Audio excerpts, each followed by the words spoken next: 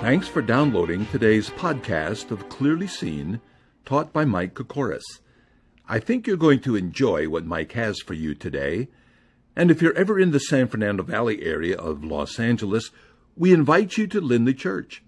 Mike would love to meet you personally and answer any questions you have. Feel free to email your comments and questions to michael@kokoris.com. Now, let's hear from Mike. Growing up in Florida, it was a common occurrence. I can't imagine going very long through the year or the week without experiencing it. When I lived in Texas, it was the same thing, perhaps even a little more dramatic. And then I moved to California. And in California, it's rare. Matter of fact, there were times when I wondered if it ever happened again. I'm talking, of course, about a thunderstorm. I used to say that people in California were a little deprived because they didn't have the experience of frequent thunderstorms. I was talking to somebody this week who was born and reared in the San Fernando Valley, and he said, we usually have one a year. I was a little surprised at that. I didn't think they were that often.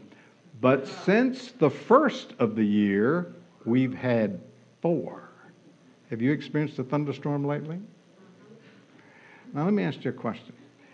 When you hear a thunderstorm and see the lightning, what goes through your mind? What do you think about?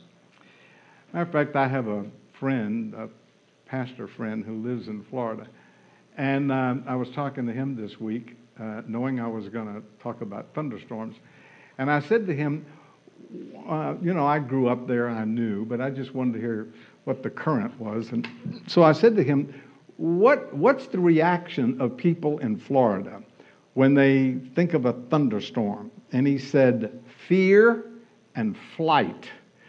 I was a little interested in that because thunderstorms usually have lightning, and lightning can strike people, and so they flee to some place of safety.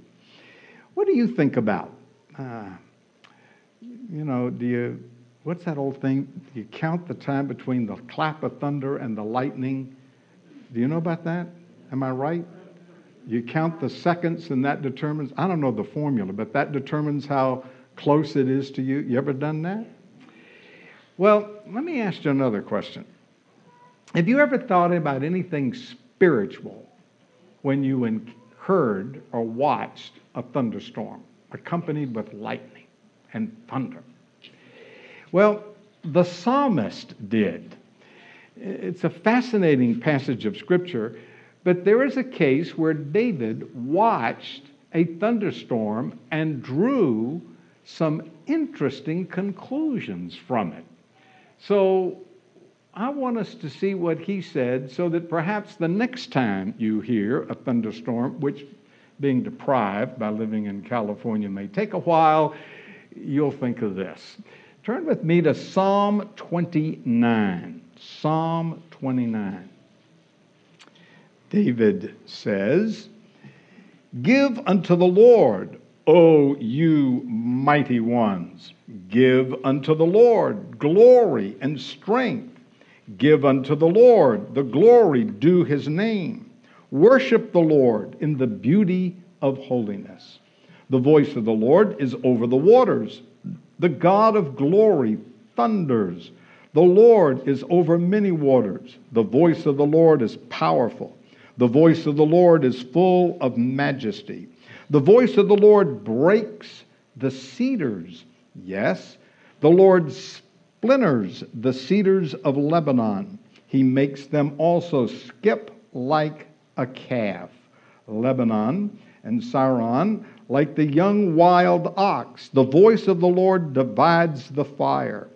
The voice of the Lord strikes the wilderness. The Lord strikes the wilderness of Kadesh. The voice of the Lord makes the deer give birth and strips the forest bare. And in his temple everyone says, glory. The Lord sits enthroned at the flood. The Lord sits as king forever.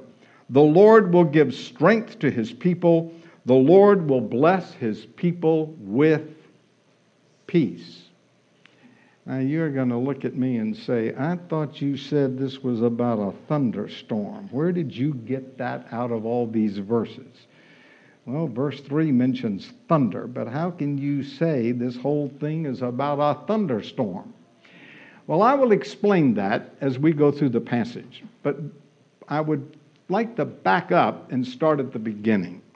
So let me just tell you that this was a psalm, a song, if you will, that was sung at state events.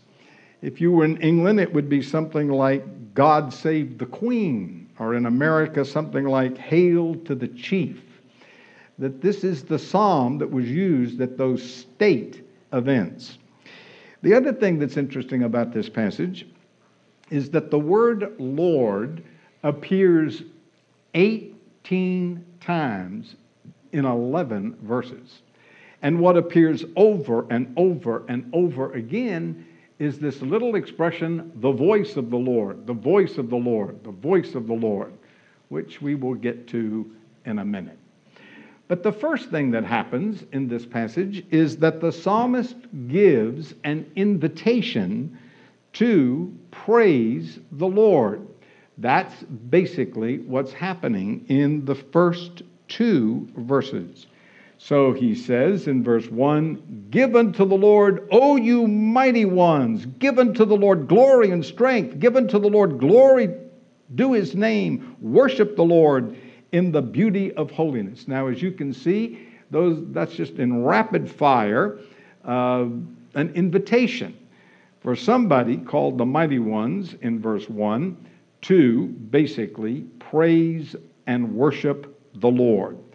3 times in these 2 verses, he says, give to the Lord, give to the Lord. The question is, who's he addressing? And the answer is mighty ones. Who are the mighty ones? Well, that's a little bit of a problem. And Bible teachers have come to the conclusion, because of the use of that expression elsewhere in the Bible, in the Old Testament, that it is probably a reference to angels. So he is saying to angels, give unto the Lord, you angels, give unto the Lord glory and strength. Give to the Lord glory, do his name, worship the Lord in the beauty of holiness. All of that is addressed to the angels in the heavenly court of God. Now, I have some things to say about that, and the first thing I'd like to do is talk about the word worship for a second. The word worship today, in my opinion, is often misused. I think we have reduced worship to something that happens on Sunday morning between 11 and 12 o'clock. We've even reduced it further to something that happens during that hour called singing. So a lot of people today think of worship as singing. Now, granted, you can worship the Lord by singing, but that's not the meaning of the word. It's certainly not to be restricted to 1 hour a week or even half that. Rather, the word worship literally means to bow down. And it's used in the Old Testament of both bowing before God and bowing before somebody else. Now, why would you bow down to somebody? And the answer is that you are honoring them in some way when you bow to them. So the basic idea of worship is to bow before the Lord, to honor him.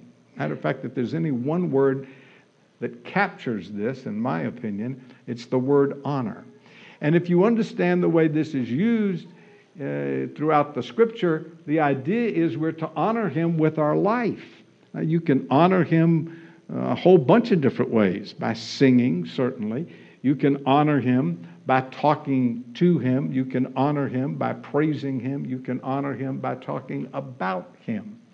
So in these opening verses, the psalmist is saying to all the heavenly host, it's your job to honor the Lord. give glory to him, praise him. So it's an invitation of all things to angels to worship the Lord. Now there's another interesting little observation about these opening verses. Some scholars, a number of scholars as a matter of fact, say that in the ancient world there was a pagan god, small g, that some of the pagans worshiped, named Baal. It was a Canaanite god. And they thought of him as being responsible for storms. So what David is doing, in a sense, is saying, no, it's the God in heaven above Baal that is in charge of the storms, as we will see in just a minute.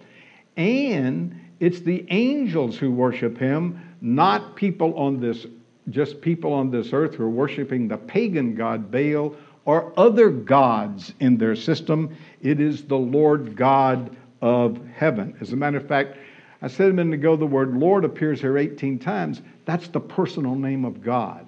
In your English translation, it's capital L, capital O, capital R, capital D. That's sometimes pronounced Jehovah. And scholars have decided it should be pronounced Yahweh. Whatever, it's the personal name of God. So David is saying, the Lord is the one that should be worshiped by angels.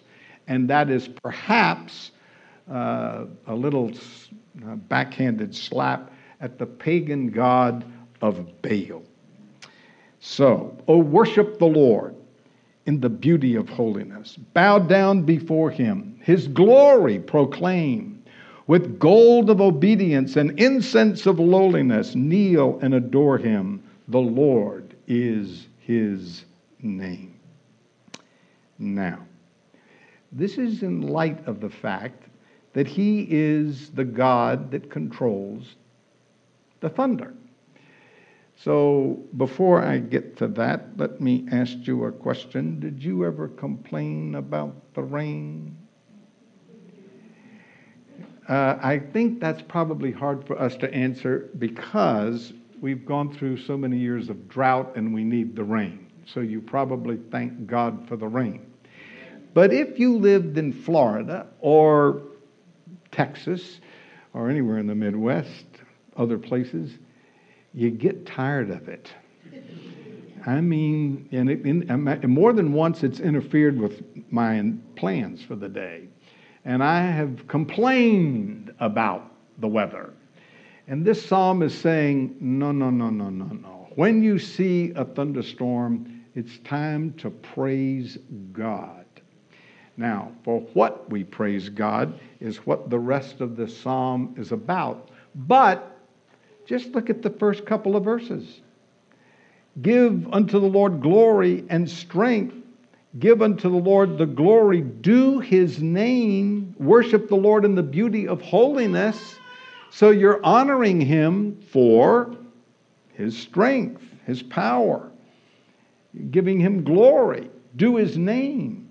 You're worshiping him because of the holiness of God. So I think we have a tendency to thank God for things he has done for us, which is perfectly appropriate. But sometimes maybe we just should praise God for who he is, not just what he has done. Oswald Sanders tells the story of the citizens in Rome who threw a celebration for Africanus as he returned from defeating Hannibal in 2002 BC. He describes the street lined with cheering throngs of people. Some of the people shouted their tributes to the military hero because they were grateful that he had stopped a possible invasion of their country. But there were others thinking not just about themselves, but about his courage and generosity and resourcefulness. And they praised him for what he was, not just what he did. That is what these verses are aiming at. Or as one lady said to a dear friend as she was leaving, thank you for being what you are. We should thank the Lord for what He is. He's holy. He's holy. He's righteous. He's merciful. We need to praise Him for those things, as well as thank Him for the things that He does for us. Now, in these opening verses, he says, give to the Lord glory and strength.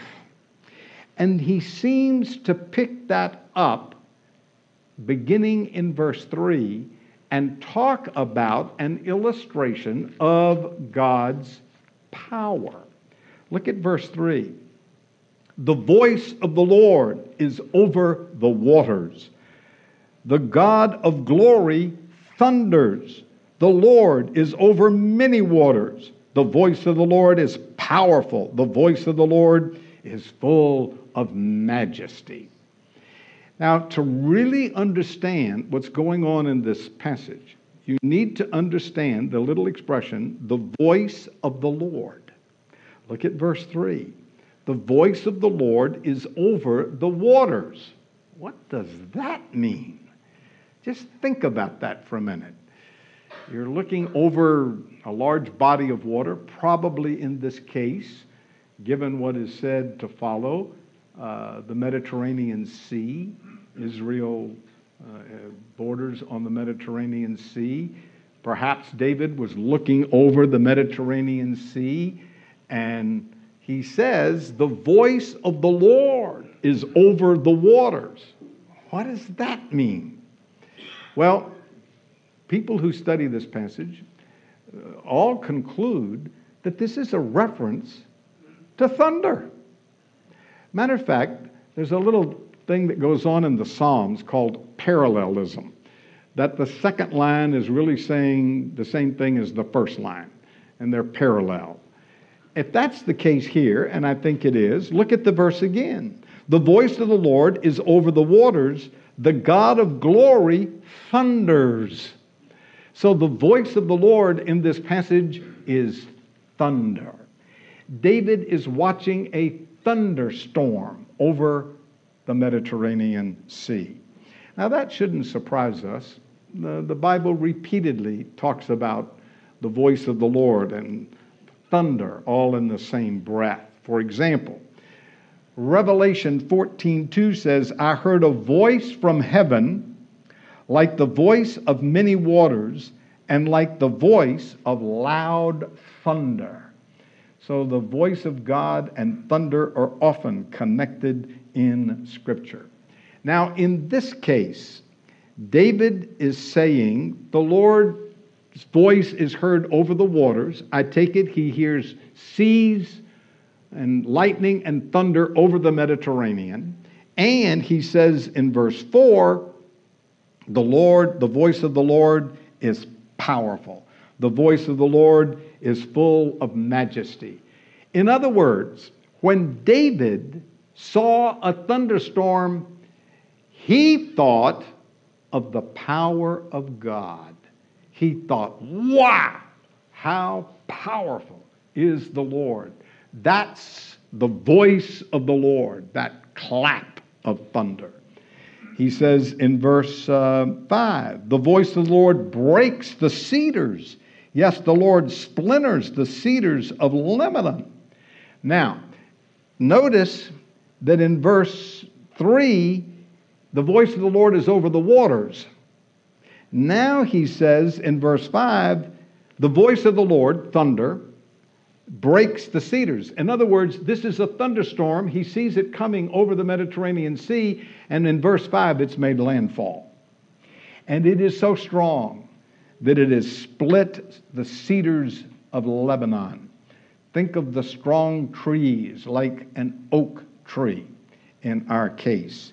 And then the wind just breaks them in two. Matter of fact, last fall, there was that kind of a wind that hit the coast of Florida between Pensacola, where I was born and reared, and Tallahassee. And I was invited to speak in Tallahassee. You remember I was gone a Sunday, and that's where I was. And the pastor took me into the Panhandle to show me some of the damage. And I was stunned. There was tree after tree after tree that was broken like a toothpick. Matter of fact, about halfway up, it was just broken, and half the tree was laying on the ground, still connected to the trunk.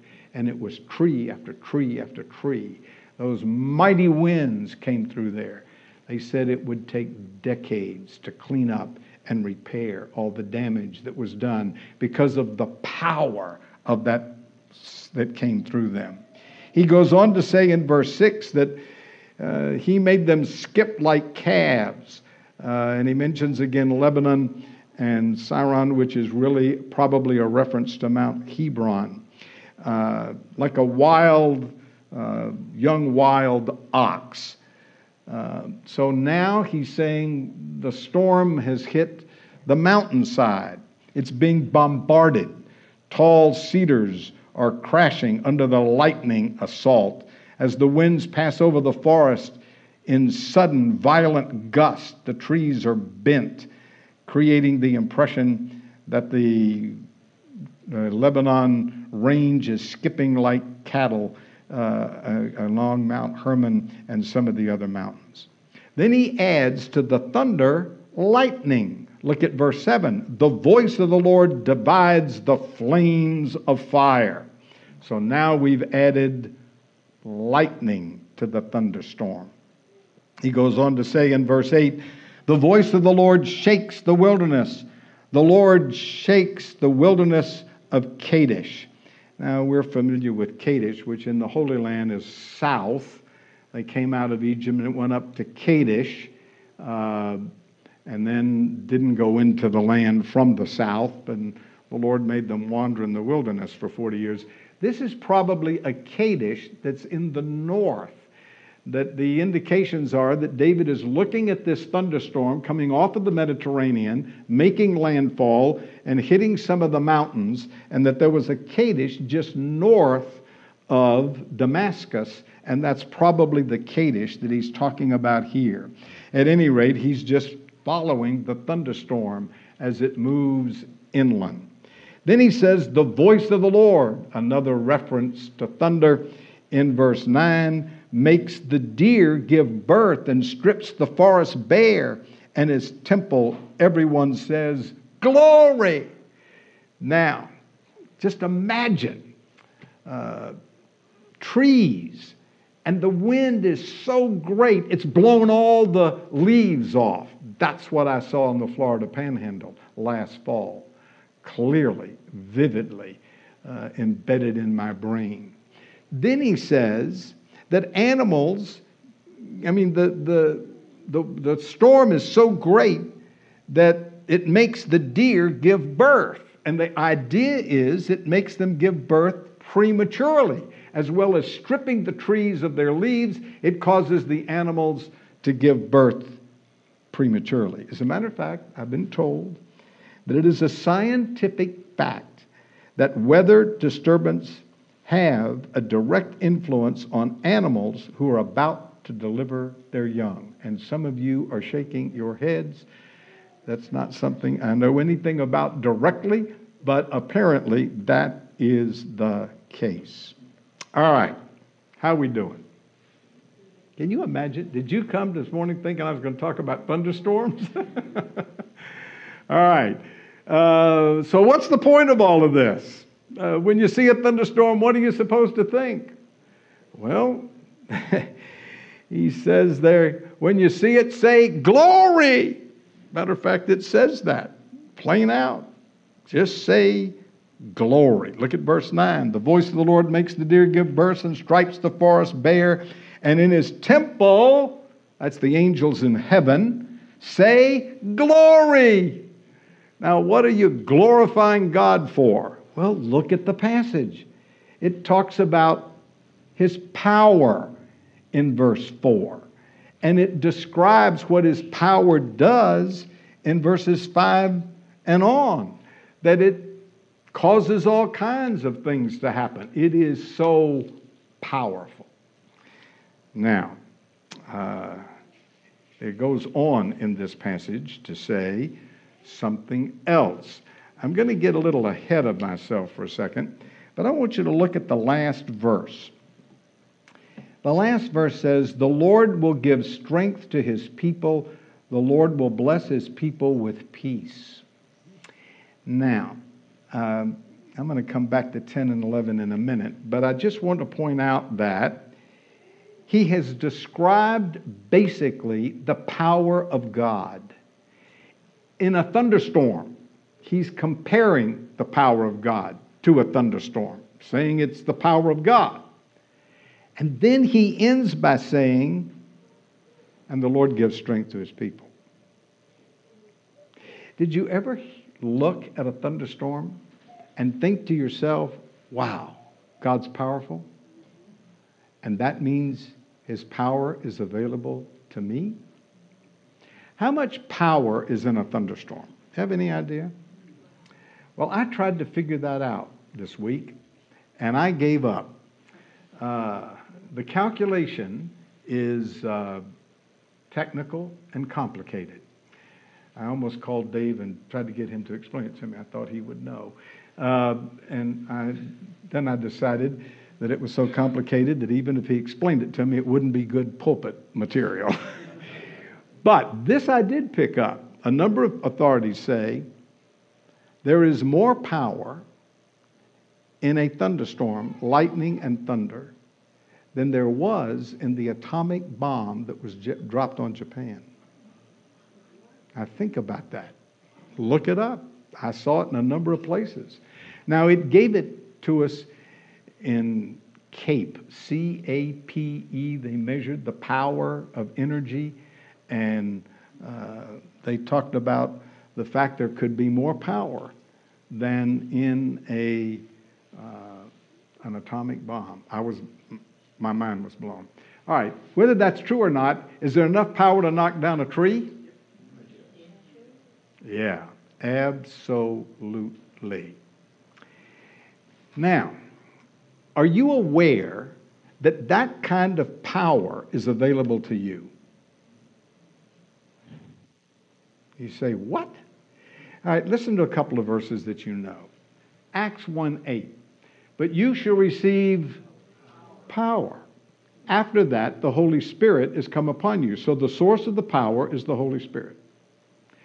Or how about Paul in Philippians says, "That I may know him and the power of his resurrection." Philippians 4:10. He'd known the Lord at this point probably 30 years. And he's saying, "That I may know him and the power." I want to know the power of his resurrection. Wow. Now, I'm going to come back to Psalm 29 in a minute, but I want you to turn to Ephesians chapter 1. Ephesians chapter 1,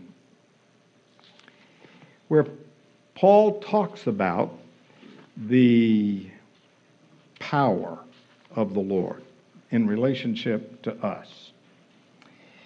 At the end of the chapter, he says, "I want you to understand," that's verse 18, "what is the exceeding greatness of his power," that's verse 19, "toward us." Did you see that? I want you to understand, verse 18, his great power, his exceeding great power toward us who believe, according to the working of his mighty power, which he worked in Christ when he raised him from the dead. Did you see that? God says, I want you to understand the power toward you that's the same power that raised Jesus from the dead, that the psalmist said is illustrated in a thunderstorm. Now, there's no chapter break here. So chapter 2 says, "And you he made alive who were dead in your trespasses and sins, And he goes on to talk about the fact that you were dead. And he gets to verse 4 and says, "But God, who is rich in mercy, because of his great love in which he loved us, even though we were dead, made us alive." So when you were born, you were spiritually dead, separated from God. And when you trusted Christ, you experienced, whether you felt it or not, or knew it or not, the resurrection power of Jesus Christ. That the resurrection power of Christ made you alive to God. Amen. That's what he's talking about. But oh, there is more. I want you to flip over to chapter 3. What you want to know is, how do you get in on this, right? What you want to know is, how do I experience the power of God? All right, look at chapter 3. He says in verse 17, that Christ may dwell in your hearts through faith. Now, he's not talking about salvation. He's not saying that by faith Christ comes into your heart. He's saying that by faith Christ dwells in your heart. He makes his heart your home. He settles down and is comfortable in your heart as he is in a home.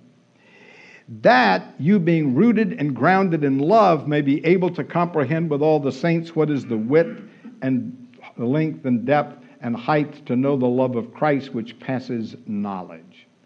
So, what I want you to concentrate on is verse 17, that Christ may dwell in your hearts through faith. Verse 16 says, be strengthened with might through his Spirit in the inner man. That's Christ dwelling in your heart through faith. Matter of fact, that reminds me of something. I hadn't planned to do this, but I've done several things this morning I hadn't planned on. Turn to John 14. Turn to John 14 for a second. John 14. And look at verse 21. He who has my commandments and keeps them, it is he who loves me. And he who loves me will be loved by my Father, and I will love him and manifest myself to him. All right? If you keep his commandments, he's going to manifest himself to you. Now look at verse 23. And Jesus answered and said to him, if anyone loves me and keeps my word, and my Father will love him, and we will come to him and make our home with him. Now, I want to put all this together. If you trust Christ, you believe that he died on the cross to pay for your sin, arose from the dead, and simply trust him for the gift of eternal life, he comes into you. Then, if you obey him by trusting him, he settles down and dwells in your heart. And those are two different things. In order to get the first, it's by faith. In order to get the second, it's by obedience and dependence upon him. So get it straight or you'll really mess it up. You don't have to obey to get to heaven. What you have to do is trust Christ. But for him to manifest himself to you, to come and make his home with you so that he's comfortable in your life and giving you the power, then you must obey him by trusting him. And that's the formula for knowing the power of God. Now, I think this gets abused. And people think of the power of God as something that's performed on a stage and it's theatrics. And that's not what we're talking about. There are all kinds of abuses of this concept. At the top of the list is you can be slain in the spirit, whatever that means. And people get knocked over and do all kinds of crazy things. There's none of that in the Bible. None of that in the Bible. You want to know how to experience the power of God? Then let me tell you how to do it. You do what he commands you to do. And what's the greatest commandment? Love God and love your... And what is mentioned in both Romans, I keep having Romans on my mind, John 14 and Ephesians chapter 3, love. So if you want to experience the power of God, here's what you do. Go love somebody that's unlovable. You'll experience the power of God. And if you pull it off, you'll say, wow, that was weird. Never thought I could do that. That is what the Lord wants you to do. And He reminds us of it in every thunderstorm. Maybe our problem is we don't have enough thunderstorms in Southern California. We don't get reminded enough that there is power in the Lord.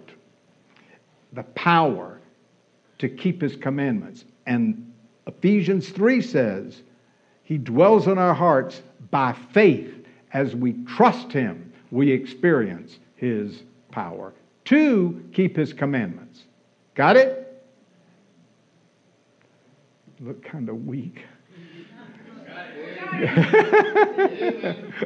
All right, go back to Psalm 29. There's more. Psalm 29 is this invitation to praise the Lord. And then, starting in verse 3 and going down through verse 9, there's an illustration of the power of God in thunderstorms, thunder and lightning. Then, in verse 10 and 11, he makes the application.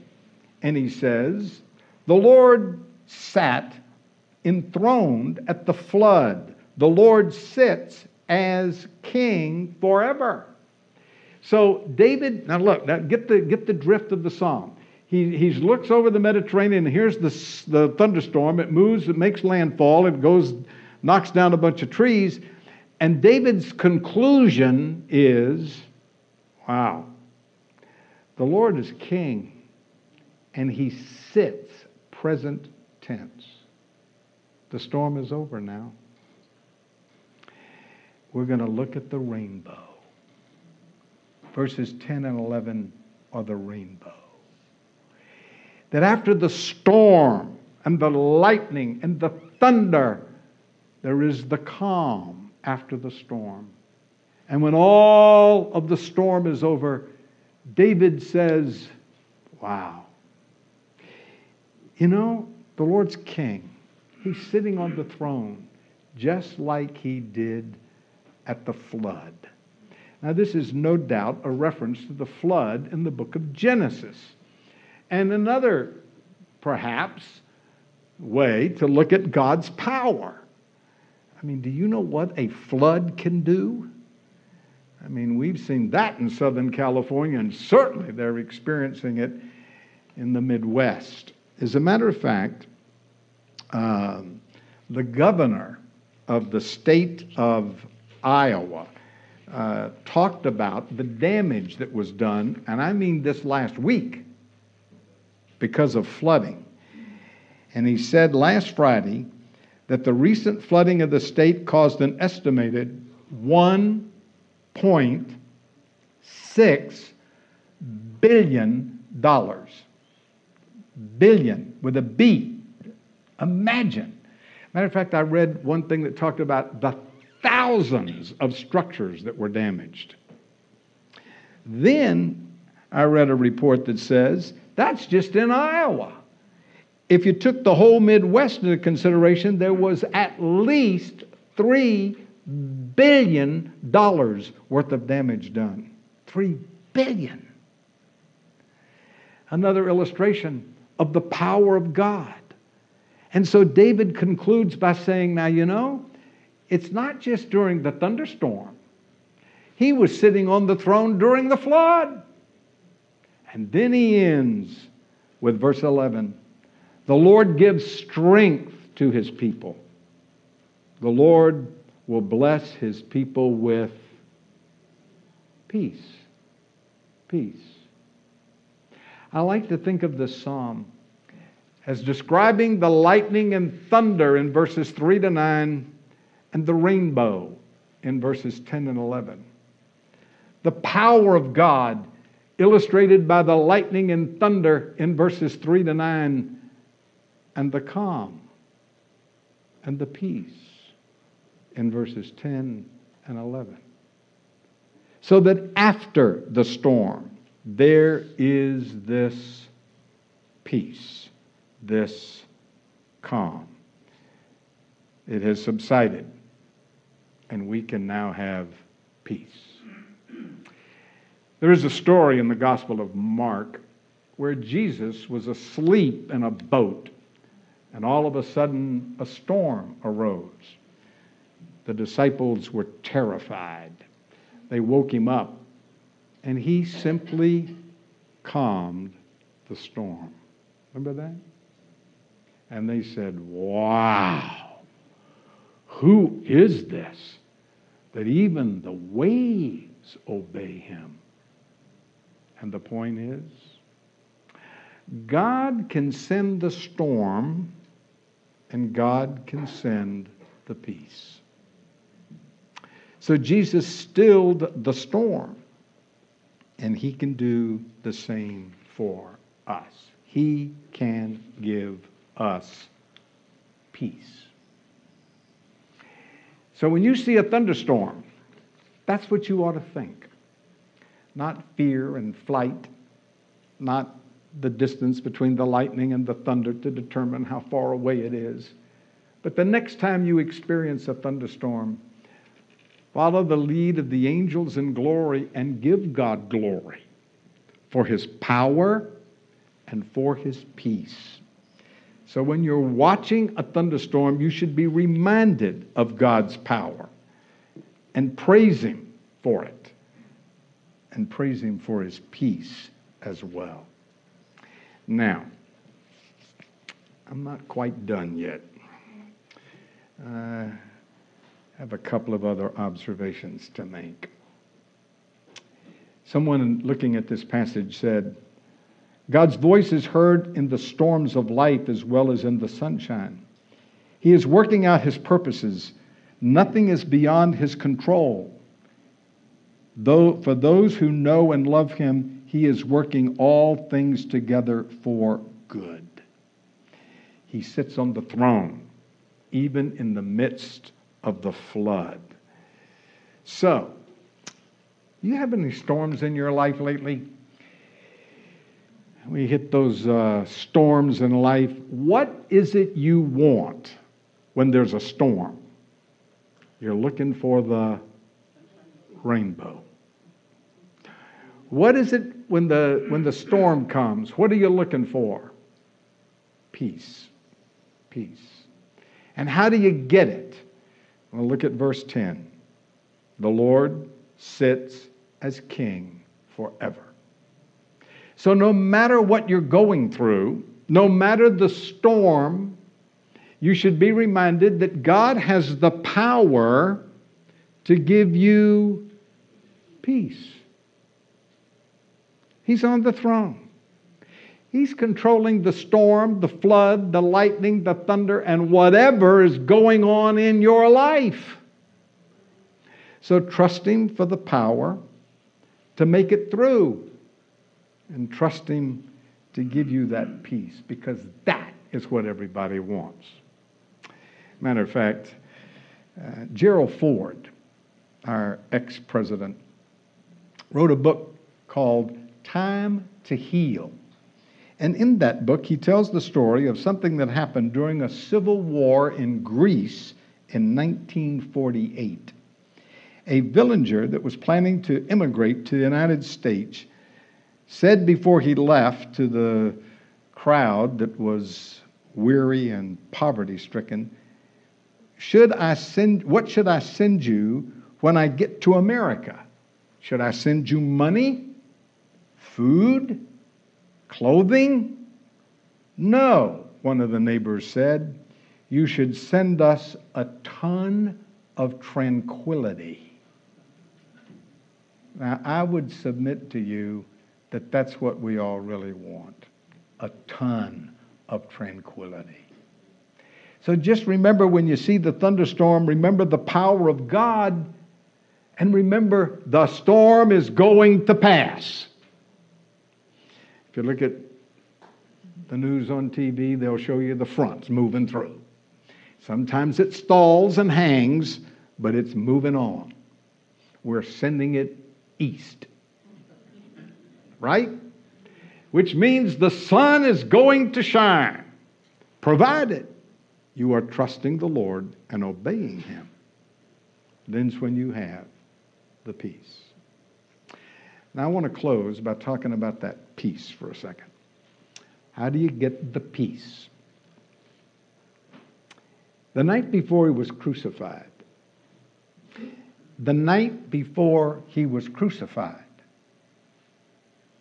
the night before He was crucified, Jesus said in John 14, "Peace I leave with you. My peace I give to you. Not as the world gives do I give to you. Let not your heart be troubled, neither let it be afraid." Did you hear what He said? I'm leaving by being crucified tomorrow, but I have peace. And the same peace I have in face of the fact that I'm going to be crucified tomorrow is the same peace I'm going to leave you. Let me ask you a question. If you knew you were going to be crucified tomorrow, would you have any sleep the night before? No. Would you say there was peace? No. Well, there can be. I know that sounds crazy. There can be. There can be peace. The same peace He had. As a matter of fact, in 1555, Nicholas Ridley was burned at the stake because of his witness for Christ. The night before his execution, his brother offered to remain with him in prison all night to comfort him. Nicholas declined the offer and replied that he intended to go to bed and sleep as quietly as he ever did in his life, because he knew the peace of God because of the peace of God, he could rest in the strength and everlasting arms of the Lord to give him peace. And he went to sleep. It's possible. But frankly, you grow into it. It's not this flip the switch kind of thing. It's you learn to trust the Lord for little things, and little by little, you're able to trust the Lord for bigger and bigger things. But it's possible, folks, that you can have the same peace He had. All right. How would you like for me to give you a passage of Scripture that tells you how to get it? You interested? Yes. It's on sale for $25. Make your checks payable. Well, isn't that what a TV evangelist would say? Make your check out to me. I always wondered, why couldn't I make it out to my church? Turn to Philippians chapter 4. Philippians chapter 4. This is an absolute must. You must see this passage. I highly recommend that you memorize this passage. This ought to be as well known to you as John 3:16. You want peace? Here it is. Philippians chapter 4, verse 6. Be anxious for nothing. All right, stop. What are you worried about? Are you anxious about anything? Maybe I should say it. Let me paraphrase that. How many things are you worried about? Some minor, some major, but you're worried. Probably. All right, don't worry about anything. Wow, that's strong. But in everything, by prayer and supplication with thanksgiving, let your requests be made known unto God. Did you see that? Don't worry. Commit it to the Lord. And here's what's going to happen. Verse 7, and the peace of God, which surpasses all understanding, will grant your hearts and minds through Christ Jesus. There's the formula, folks. Don't worry. But no matter what happens in prayer and supplication with thanksgiving. Perhaps what he's suggesting is you thank the Lord for the storm, because it's going to teach you how to have peace in the middle of a storm. Just let your requests be made known unto God. Give it to the Lord. Lord, this is beyond me. Lord, I can't solve this, so I'm going to give it to you. We're right back to trust and obey, for there's no other way to be powerful and peaceful in Jesus but to trust and obey. Got it? Got it. All right. So that's the formula. The thunderstorm reminds us of the reality. Paul gives us the path to get there. So the next time you hear a thunderstorm, the next time you see lightning, remember two things. That's an illustration of the power of God, and after the storm, there's the rainbow, which is the peace of God. In his book, The Stewardship of Sorrow, a man named McDaniel said, "In the Pitti Palace of Florence, two pictures hang side by side. One is of a stormy sea with its wild billows and fierce lightning flashing across the sky. In the waters, there's a human face wearing an expression of despair, the feeble arms struggling in the water. The other picture represents a sea tossed by an equally fierce storm, but as black clouds and lightning flash, in the midst there is in the water a rock, against which the waters dash in vain. In the cleft of a rock, a dove is seen, sitting on her nest, quiet and undisturbed in the wild fury of the storm." The author goes on to say, the first picture fitly represents the soul struggling against sorrow, helplessness, despairing, and others.